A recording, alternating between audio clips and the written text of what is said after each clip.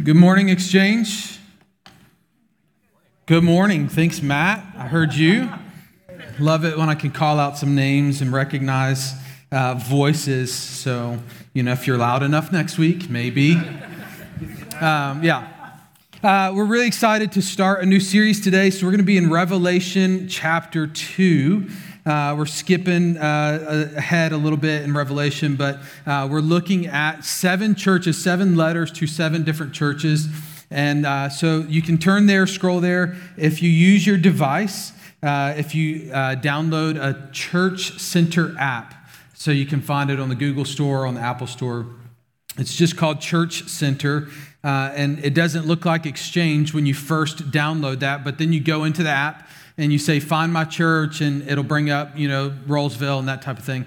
So when you do that, you're able to see registrations, our calendar. You're able to also click on a little button that says sermon notes. That's pretty helpful as well. And so that might be for you. If you don't have a physical copy of the word today, you can use that. Also, there's a phrase that you might hear if you've been down south quite a while. It's simply you walk into somebody's house and they say something like this: "Y'all eat yet?"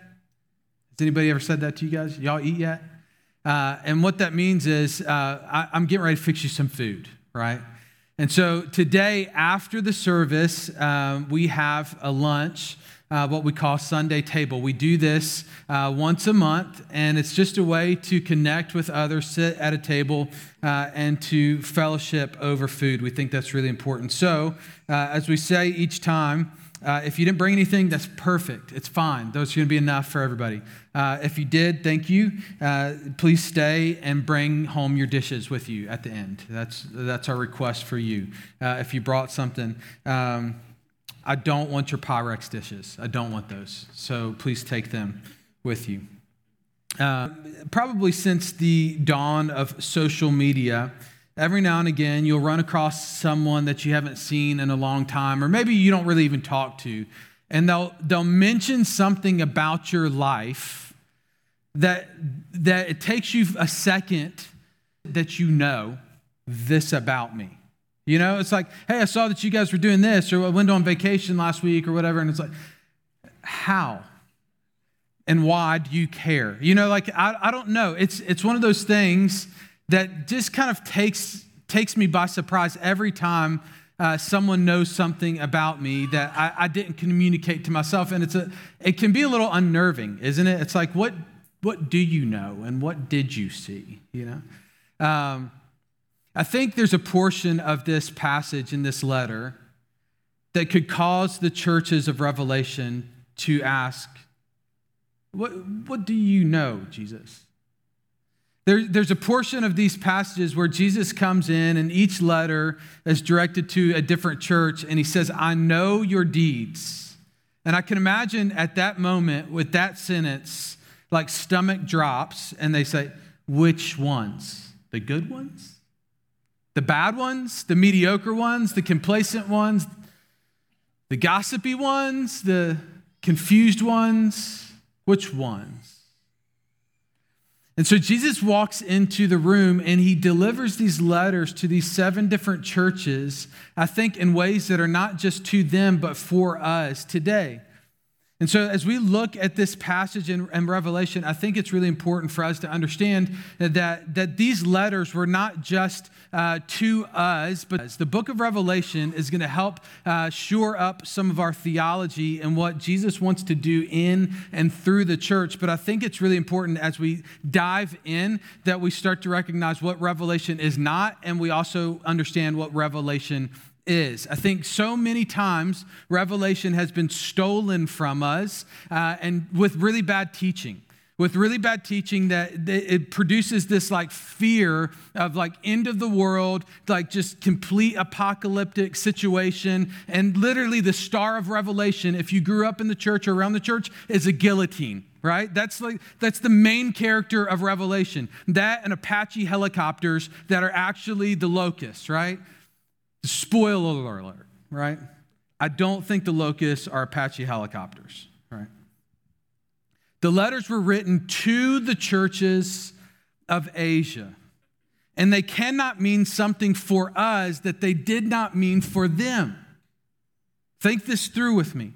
The church cannot take this letter and hijack it to mean things for us that it did not mean. In the Old Testament prophetic books, where hundreds of years before Jesus walked onto the scene, the prophets would prophesy about the Messiah, and they would hope in the Messiah, they would hope for the Messiah, and they would never see the Messiah. The Messiah would come, and he was brought to later generations, hundreds of years later.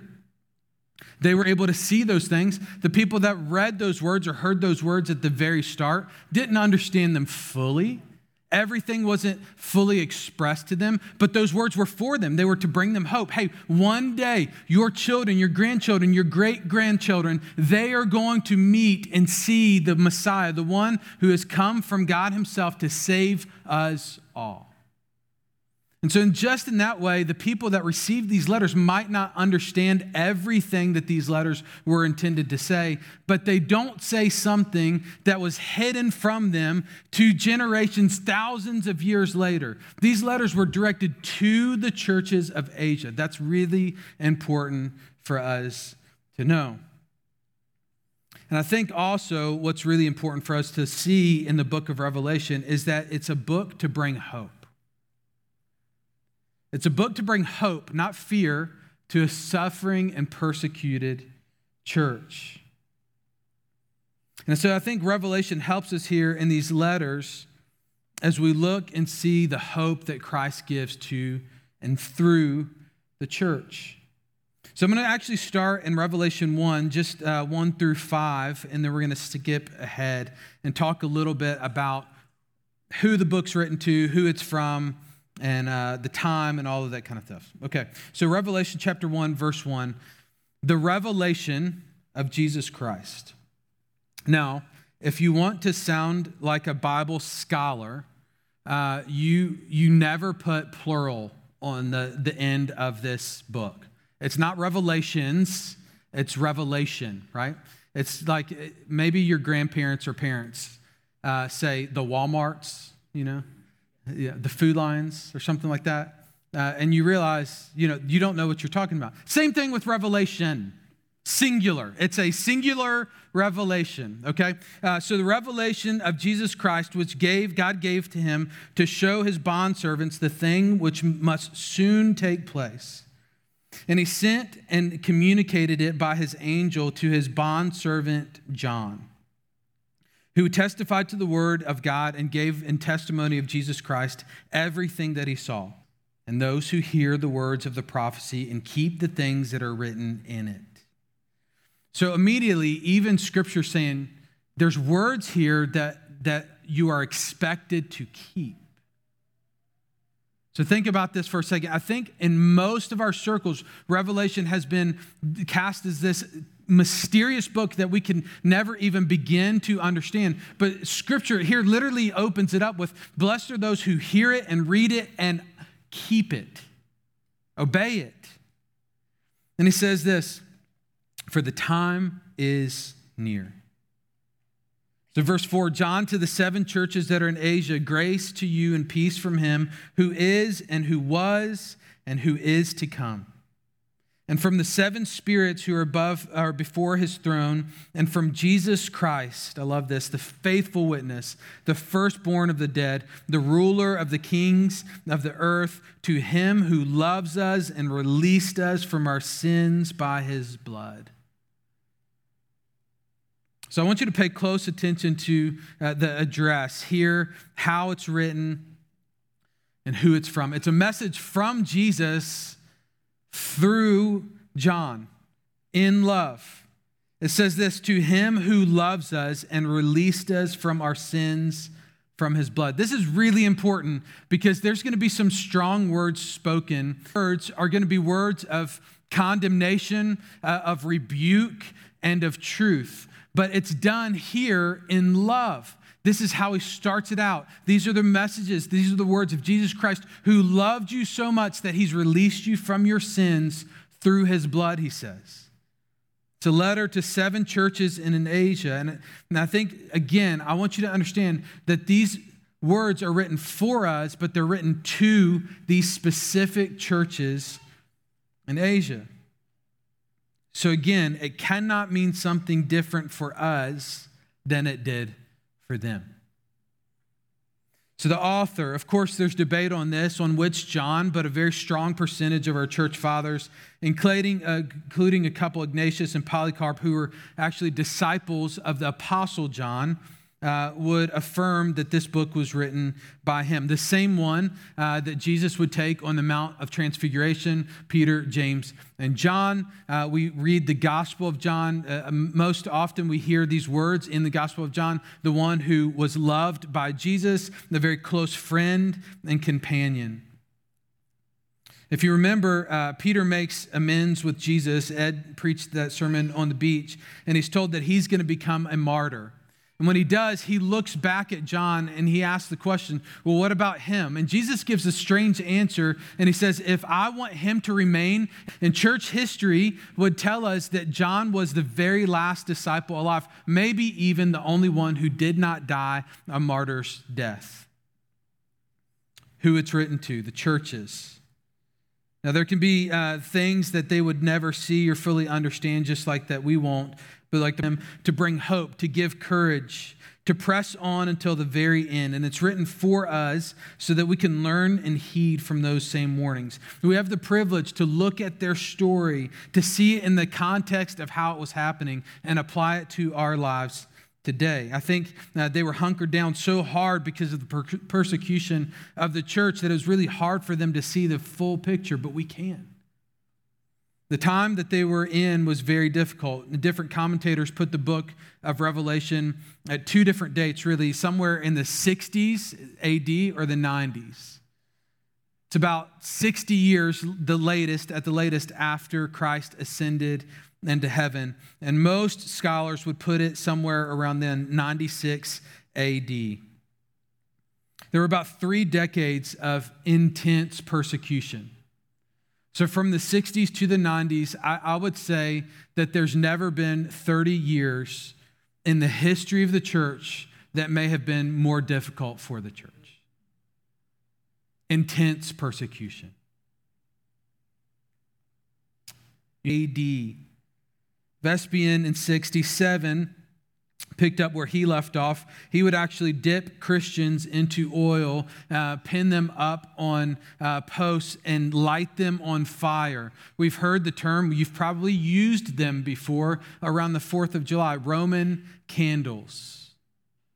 This is what the emperors would do to Christians just for the sake of claiming Jesus is Lord. They were imprisoned, fed to animals. In 70 AD, that might have been the darkest year of Christian history. It was the year that Jerusalem was raided and burned to the ground. And the church history says that Paul, Peter, and Timothy were all publicly executed during that time. I mean, think about this for just a second.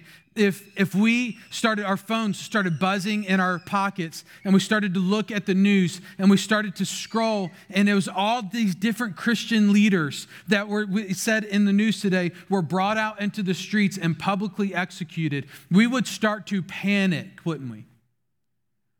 It's in this stage, it's in this look of life, it's in this period that the Christian church is attempting to obey Christ, to follow him, but also facing hurdle after hurdle after hurdle.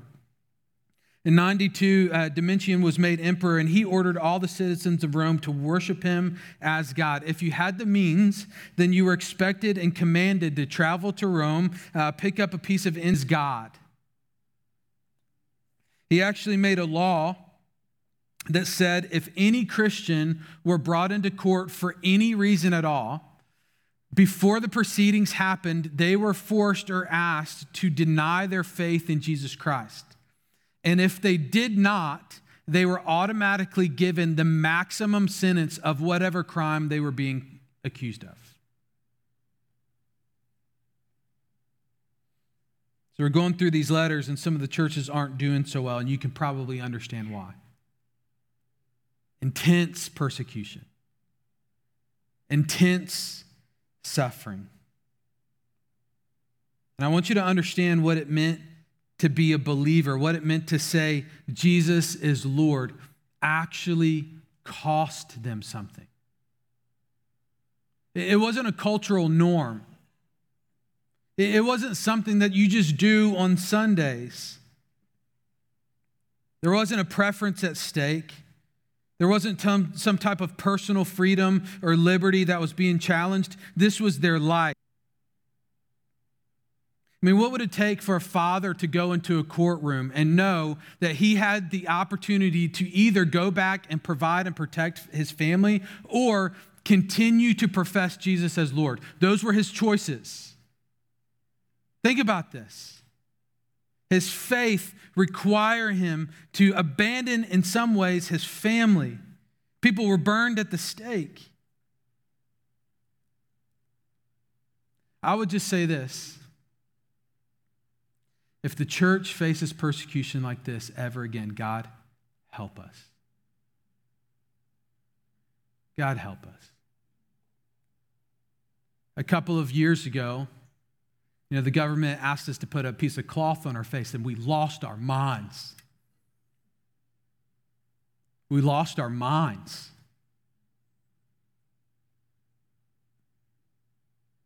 And I'm not saying we shouldn't fight for personal liberty. I'm not saying we shouldn't fight for personal freedom. I'm not saying that we shouldn't take a stand and do something. But I am saying this: we should never say that that was ever an attack on our Christian faith.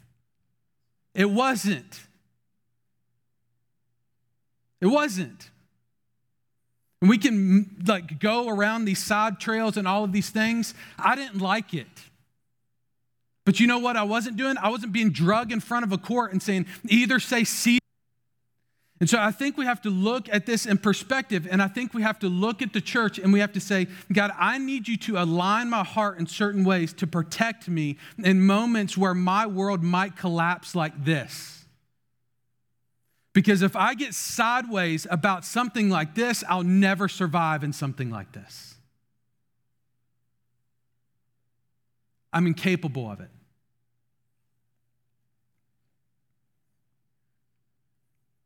So how it's read. I would say that before we dive into specific books or words of the church, specific letters, it's important to know that the book of Revelation is not linear. We want it to be, but it's not. Right? Like every way that we read stories, we read them from start to finish, chapter 1 to chapter 20, whatever it is. And it takes us through this journey. Often, if you pay attention, if you read through the book of Revelation, it will say things like John turned and looked and saw. It's as if John is having the opportunity to appear and look through different windows and different things happening.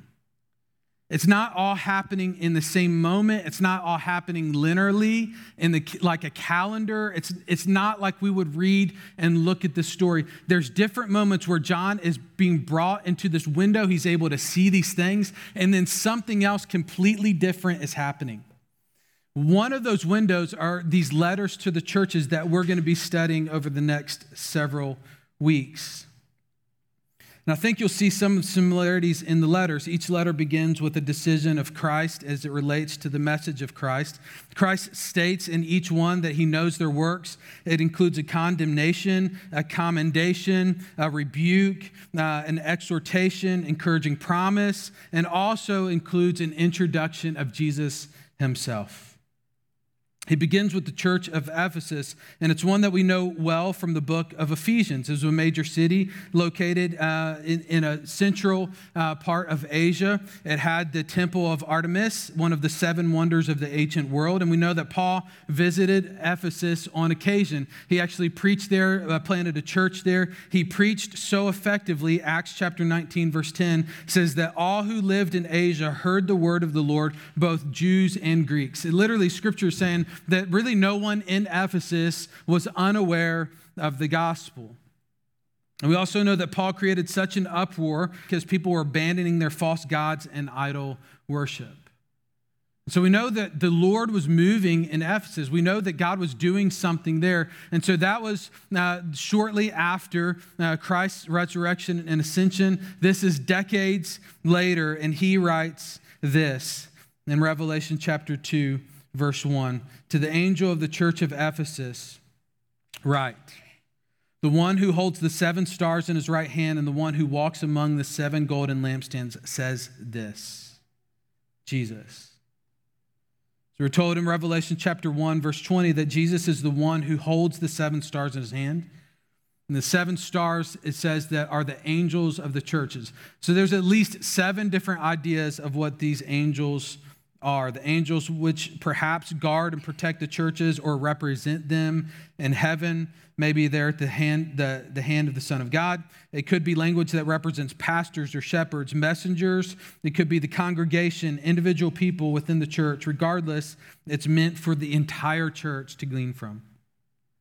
The 7 lampstands are the churches, are the literal 7 churches in Asia as we would understand the world. The 7 lampstands. And so the church of Ephesus is to reflect the light of God's holiness and love of the world. Here's what I love about this passage, possibly one, is it says this. Jesus says he walks in their midst. Did you catch that? The one who walks among the 7 golden lampstands.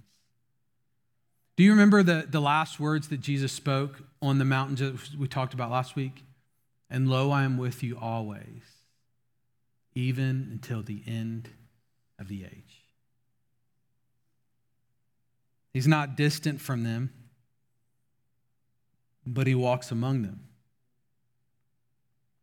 Though he's seated on the throne, he continually walks among them. It's not to smite them, but to encourage them. Revelation 1, verse 5 through 6 says this, and from Jesus Christ, the faithful witness, the firstborn of the dead, the ruler of the kings of the earth, to him who loves us and released us from our sins by his blood. You get that? The one who loves us and released us from our sins. And he made us into a kingdom priest to his God and Father. To him be the glory and dominion forever and ever. Amen. His purpose for walking among the churches isn't to catch them, it's to protect them. It's to guide them, it's to be with them. I love to care about the church. That he isn't sitting up in heaven. It's not that he has seated by the throne of God, finished with his work, with his redemptive work, and says, well, you guys figure it out. I taught you literally everything. You're still doubtful. You're still confused. You're going to have to figure it out. But here, decades later, he says he still walks among them.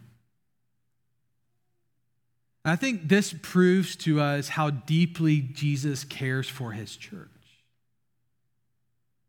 And I think if Jesus, who has the opportunity to stay seated on the throne of heaven, he chooses to walk among the churches, to be with them, to be concerned with them, I think it pushes us, because Jesus cares so deeply for his church, we should too. We should shape ours. It's crazy that in each of these 7 letters, it's clear that the church doesn't have it all together. They're broken. And the church is broken because it's filled with us. But that doesn't mean that we get to sit in a position that even Christ does not take and say, because it isn't perfect, I'm not going to have anything to do with it. We get to do that. I'll do it alone. I'll fit it in when I can. I'll make it part of my life. And it's really clear that Christ cares deeply about his church, and our culture treats it like a drive-through window. If I'm close, if I'm hungry, if I want something when I'm nearby, then that's when I'll go. But Jesus paints a different picture of the church that he cares so deeply for. He's not looking at it with disgust and saying, why can't you guys get it together? Man, when you get it together and figure this thing out, then maybe I'll enter the room. No, he says, listen, I'm never going to leave you even when you're broken, even when you're not perfect. Even when you're doing it almost completely wrong, I'm here with you. He says this, I know your deeds, I know your labor, I know your perseverance, and that you cannot tolerate evil people. And you've put those who call themselves apostles to the test, and they are not. And you found them to be false, and you have perseverance and have endured on my account of my name and have not become weary. So this is the commendation. This is the thing that Christ says, I know what you're doing. I know what you've done. I know your deeds, and I'm proud of you. He says, thank you for not giving in, for not giving up. The church is commended not only for its labor, but also for its discernment, but refused to tolerate so-called Christians who participated in evil.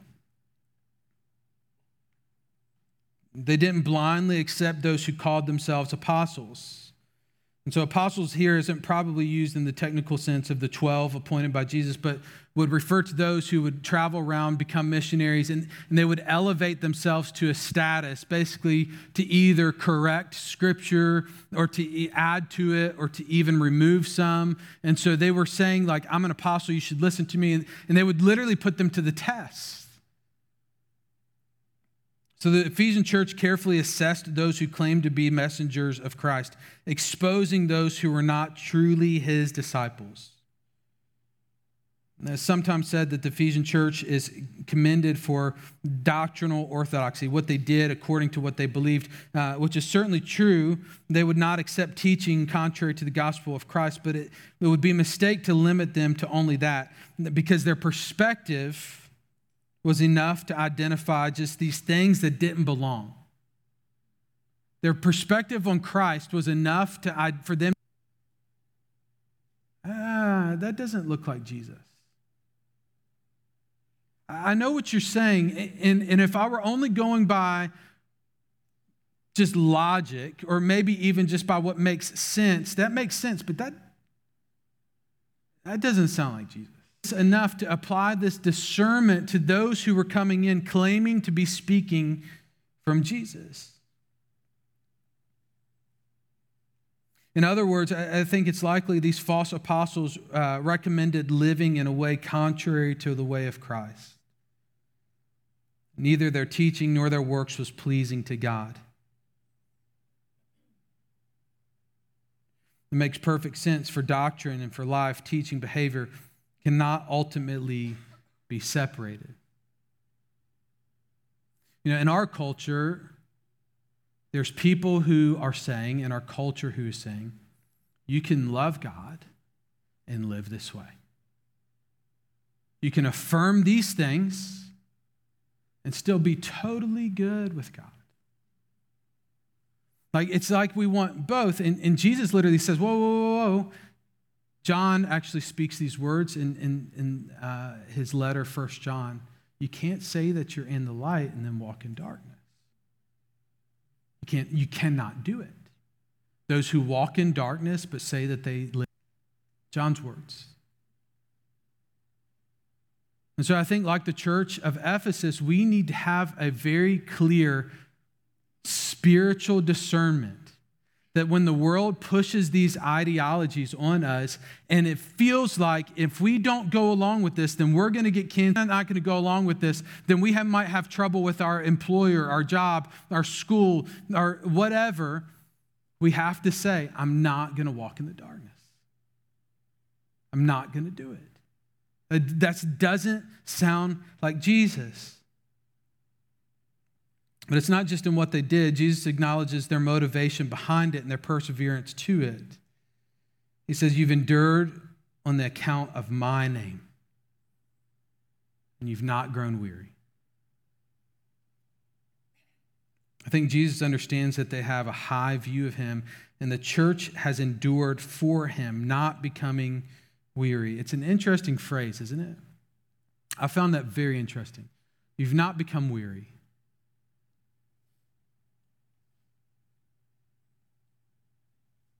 And to me, it's interesting.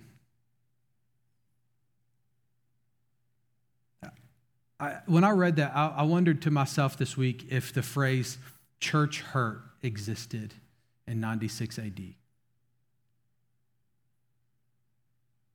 for the pastors and elders to constantly say, "That doesn't sound like Jesus.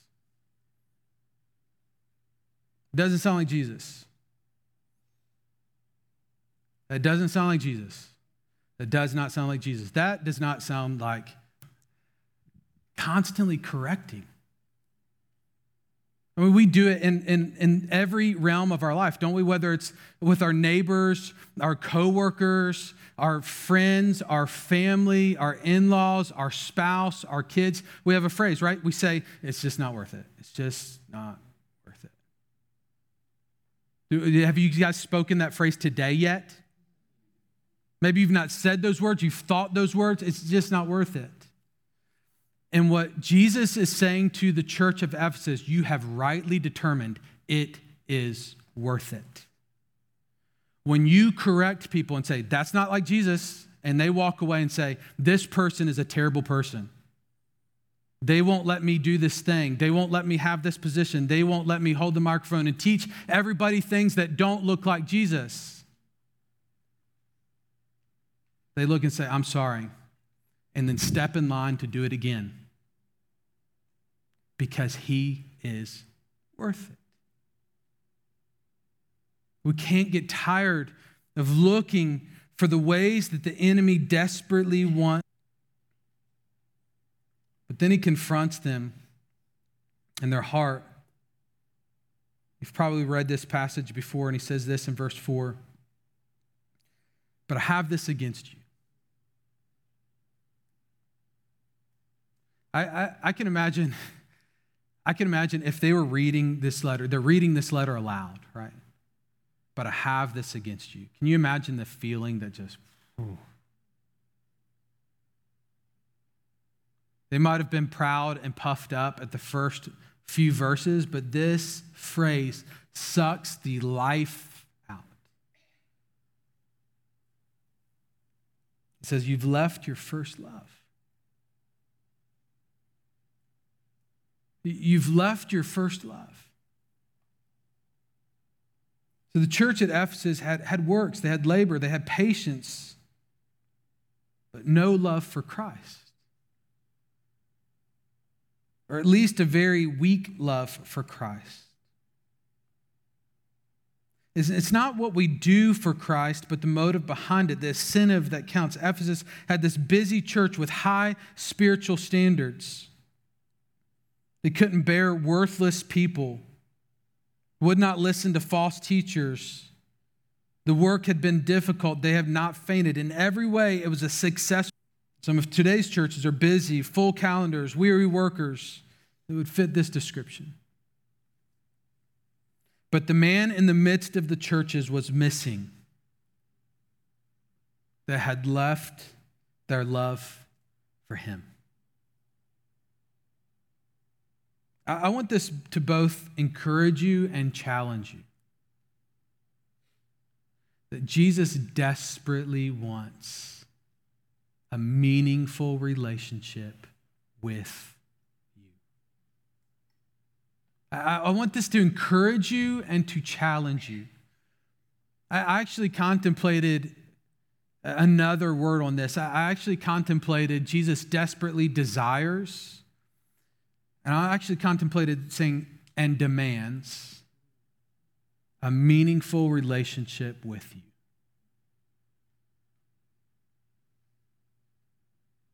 I want that to soak in.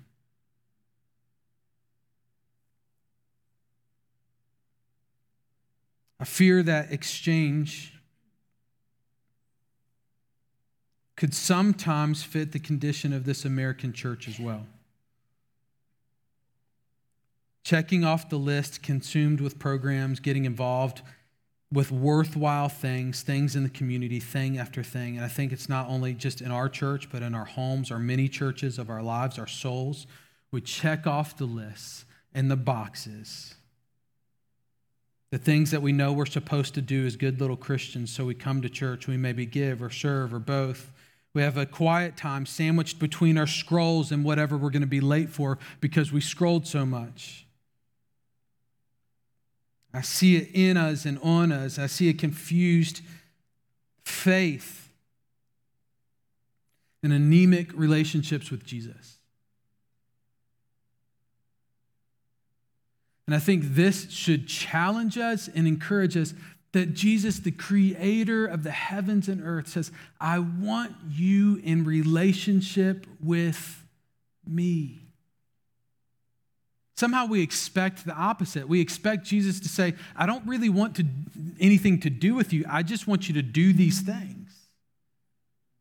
I want you to gain me more followers. I want you to like my tweets. I want you to do all the things, right? Like I want you to do. And Jesus says, hey, I need a minute with you. I need some time with you. I want to know you, and I want desperately for you to know me. I mean, this sounds very familiar. You could probably pick the story. It happens in Luke chapter 10, verse 38, with two sisters named Martha and Mary. Do you remember this story? Now, as they were traveling along, Jesus, entered a village, and a woman named Martha welcomed him into her home. Now, she had a sister called Mary, who was also seated at the Lord's feet and was listening to his word. I want you to get the picture here. Jesus enters your home. Jesus enters your home. And Mary gets so close, and it annoys her sister. The same annoyance, like when your spouse is doing something, you're, like working really hard, maybe doing the dishes, cooking dinner, and your spouse is doing something like scrolling. You're like, I could use some help. Martha's doing all the things, and Mary's just sitting. So Martha actually comes to Jesus, says to him, Lord, do you not care that my sister has left me to do the serving by myself? Tell her to help. Tell her, Jesus, tell her now. I just love this. And said to her, Martha. I love this, that he speaks her name twice. It's almost like he has to snap her out of it. Martha. And then he speaks her name again, I think almost to engage her. I just imagine that Jesus cuts her off with the first Martha. Martha, are you worried and distracted by many things? But only one thing is necessary, for Mary has chosen the good part, which should not be taken away from her. Jesus says, Martha, Mary's doing what she was created to do. There's a story of a couple of desert fathers. If you've ever kind of studied anything about them, basically is where monks came into existence, of leaving the cities, going out into these deserts, building these communities, establishing very strict orders or rules, establishing cutting life down to the bare necessities in order to only commune with Jesus. And there's a story surrounding two of them, Father Alman, who came to Father Anthony one day and said, since my rule is stricter than yours, meaning his guidelines, what he does and with his followers and all those things, but how is it that your name is better known amongst men than mine? To which Father Anthony answered, it's because I love Jesus more than you. I think this is why Jesus warned us that there's going to be many who come to him in the last day and say, Lord, Lord, didn't we do these things in your name? And then they rattle off a very impressive list, actually a very impressive list, things that I've never done. Didn't we drive out many demons in your name? Didn't we do many miracles in your name? They rattled off, I would say, a very impressive resume. In fact, most churches, if those were proven to be true, if those three things were proven to be true, and a pastor was needed in a church, those three would be like the qualifying things, right? Like, you've done these things? Yes. Come and teach us. Do you remember the searing words that Jesus speaks? I never knew you. I never knew you.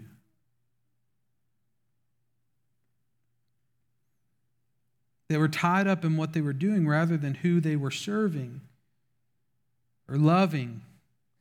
I think in a way they were trying to earn his favor rather than recognizing that there wasn't anything that they could do to earn it. I think these passages should warn us. They should wake us up. They should challenge our hearts and motivation of the things of those of us who live in the Bible Belt and know what we're supposed to do. We're supposed to go to church. We're supposed to love God. We're supposed to say Merry Christmas instead of Happy Holidays. Like, I get it. I know it. I know all the things, right?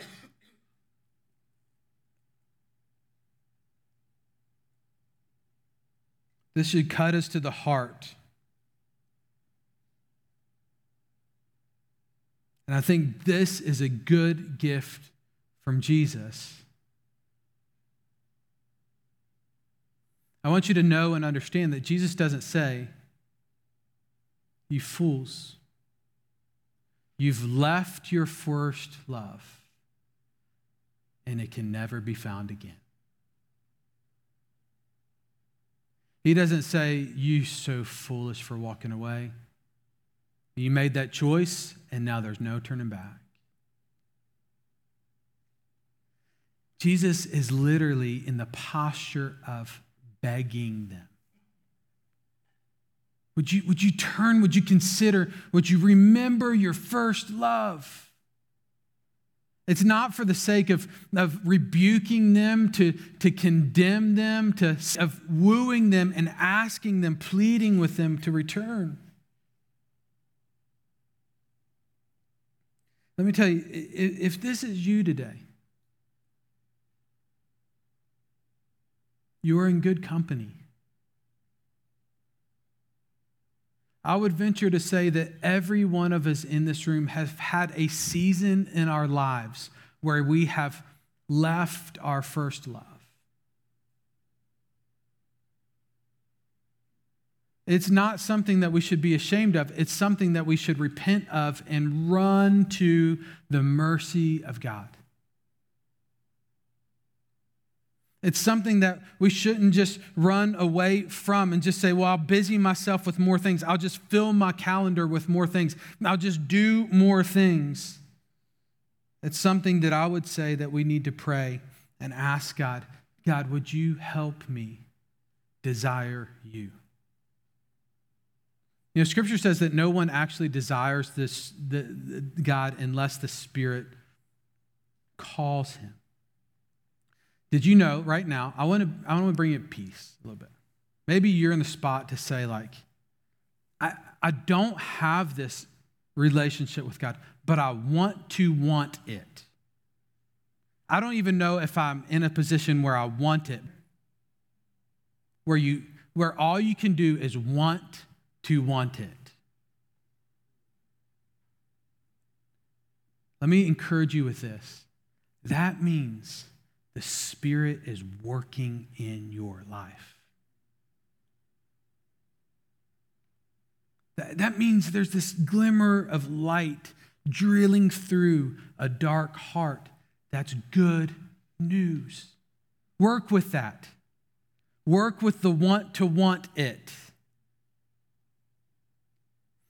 Be honest with God.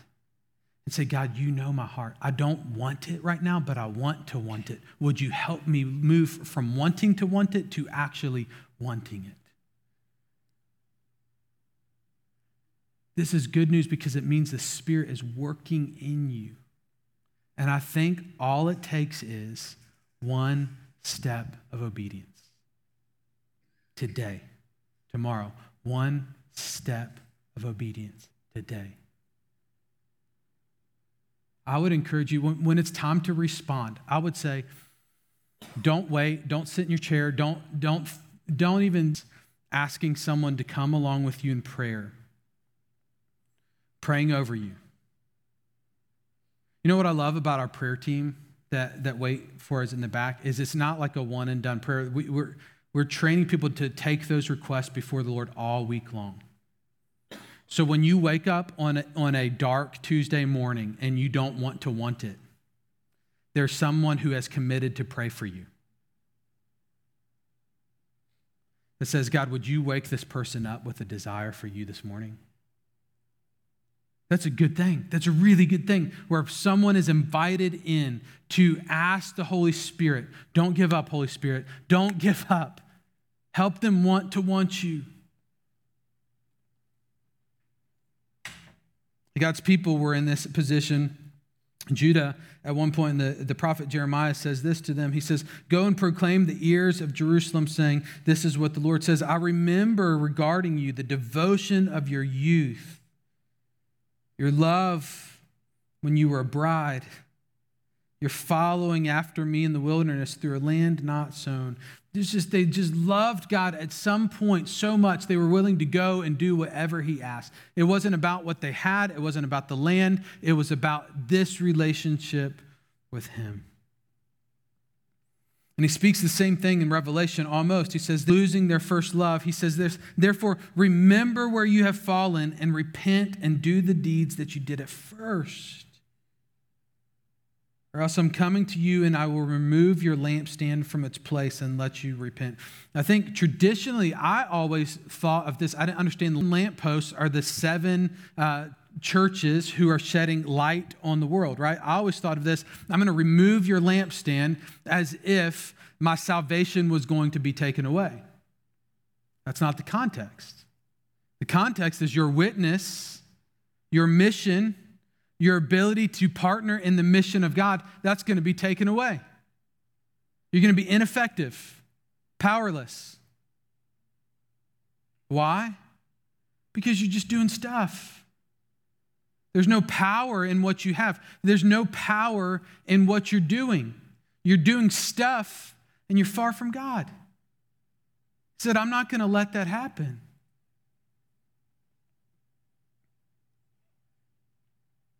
I want to point you back to Ephesians 1, verse 15. These are some of the things that they were doing at first. He says, for this reason I too, having heard of the faith in the Lord Jesus, which exists among you, and your love for the saints, not cease giving thanks for you, while making mention of you in my prayers, that the God of our Lord Jesus Christ, the Father of glory, may give you a spirit of wisdom and revelation and the knowledge of him. I pray that your heart may be enlightened so that you will know the hope of his calling, the riches of his glory, and of the inheritance of the saints. What is the boundless greatness of his power of those who believe? He says, I pray that these continue to abound. They're growing in their relationship with Jesus. And these are in accordance with the working of his strength, the strength of his might, which he brought about in Christ when he raised him from the dead and seated him at his right hand in heavenly places.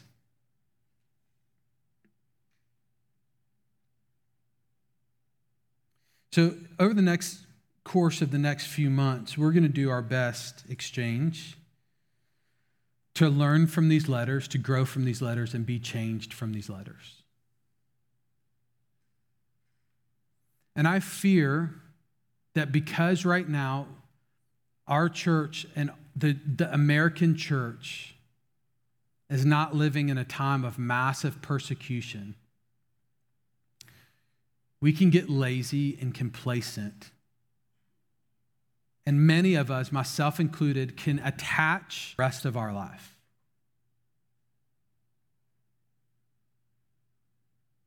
It's as if that it's an aspect of our life, but it's not our life.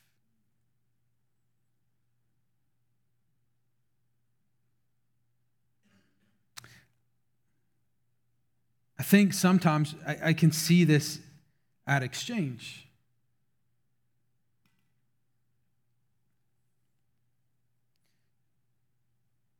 I'm going to ask for permission to just speak boldly. And I'm going to just say, please don't be offended. Please don't be offended. Okay. When's the last time that you were 15 minutes late for a movie?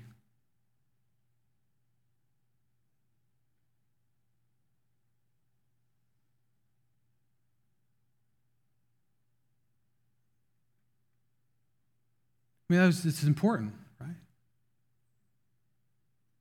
It's important. Those first 15 minutes are designed to help point you in the direction of where we're going, And it's not, I want to be clear, I'm not associating our love for Jesus with timeliness. Okay? I want to be clear. But I do think when our relationship to Jesus is kind of like a hurry up and let me do this and check this off and let me do this and do that, then I think it says something about where we're at. Right? When I wake up in the morning and I choose to scroll for 30 minutes, right? And then I realize I've scrolled for 30 minutes and I've got to get ready, but I still need to do my quiet time. And so I'm like, okay, maybe a psalm real quick. It says something. It says something.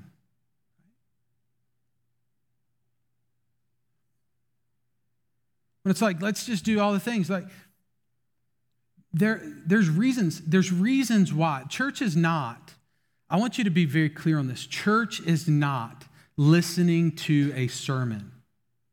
Church is not singing songs. If that were the case, then we could do it at home or in our cars.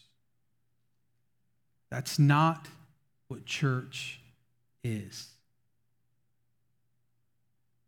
But I fear the American culture is desperately training us to believe that to be true. We desperately need this. We desperately need each other. We desperately need to be known. We desperately need to know others so that we can bear one another's burdens.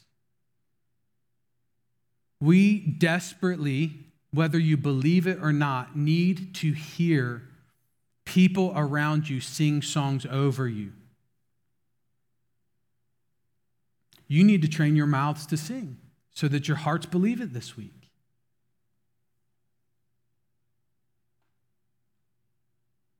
But I think our culture and just our busyness trains us to just treat it as if something that like we do if we're in town.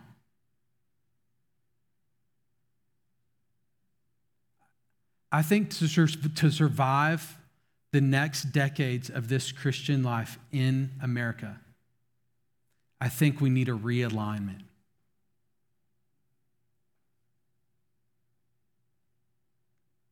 I just don't think we'll survive it if we approach it as an attachment to our lives. If you do, your kids won't. I'll say it that way.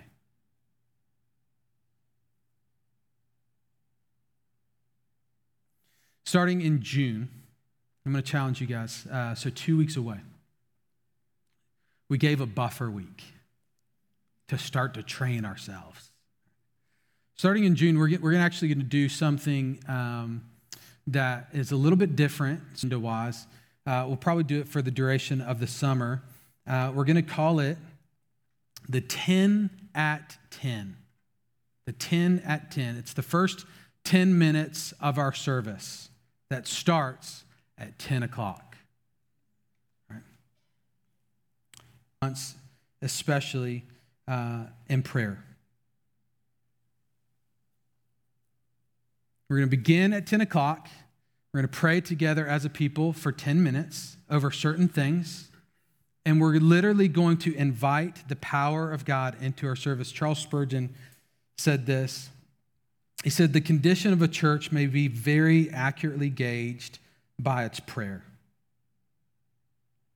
The prayer meeting is the graceometer, and from it we may judge the amount of divine working among people.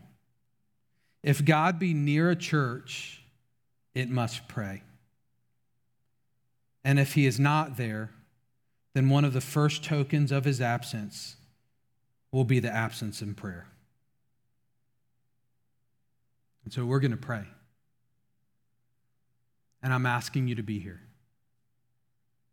I'm asking you to get your children checked in between 9:45 and 9:55.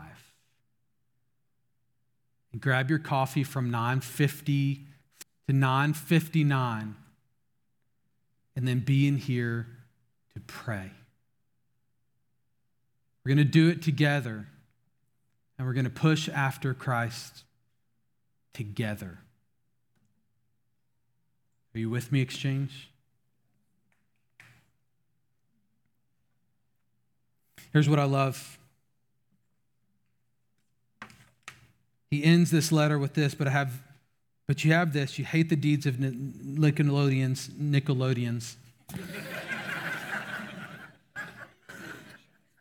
I had this moment where I was pushing you guys to pray. Scholars really don't know who they were or what they were doing.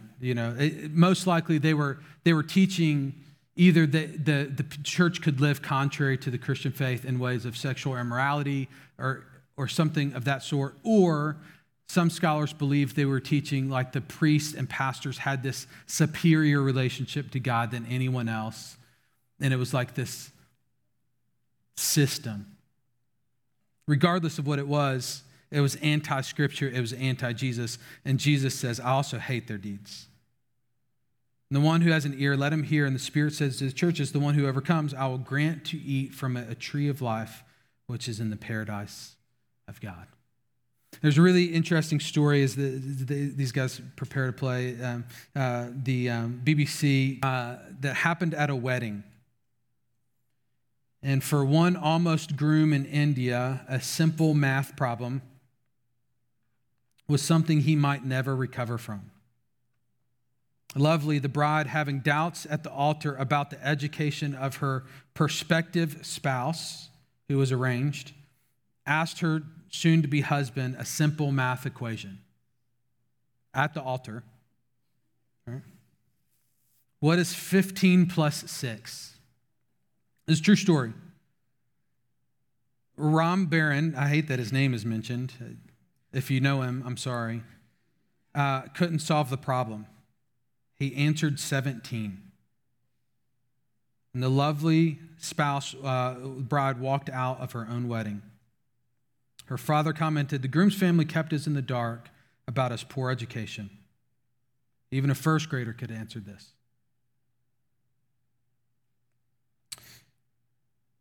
What I love about this story is it's literally the exact opposite of Jesus and the church.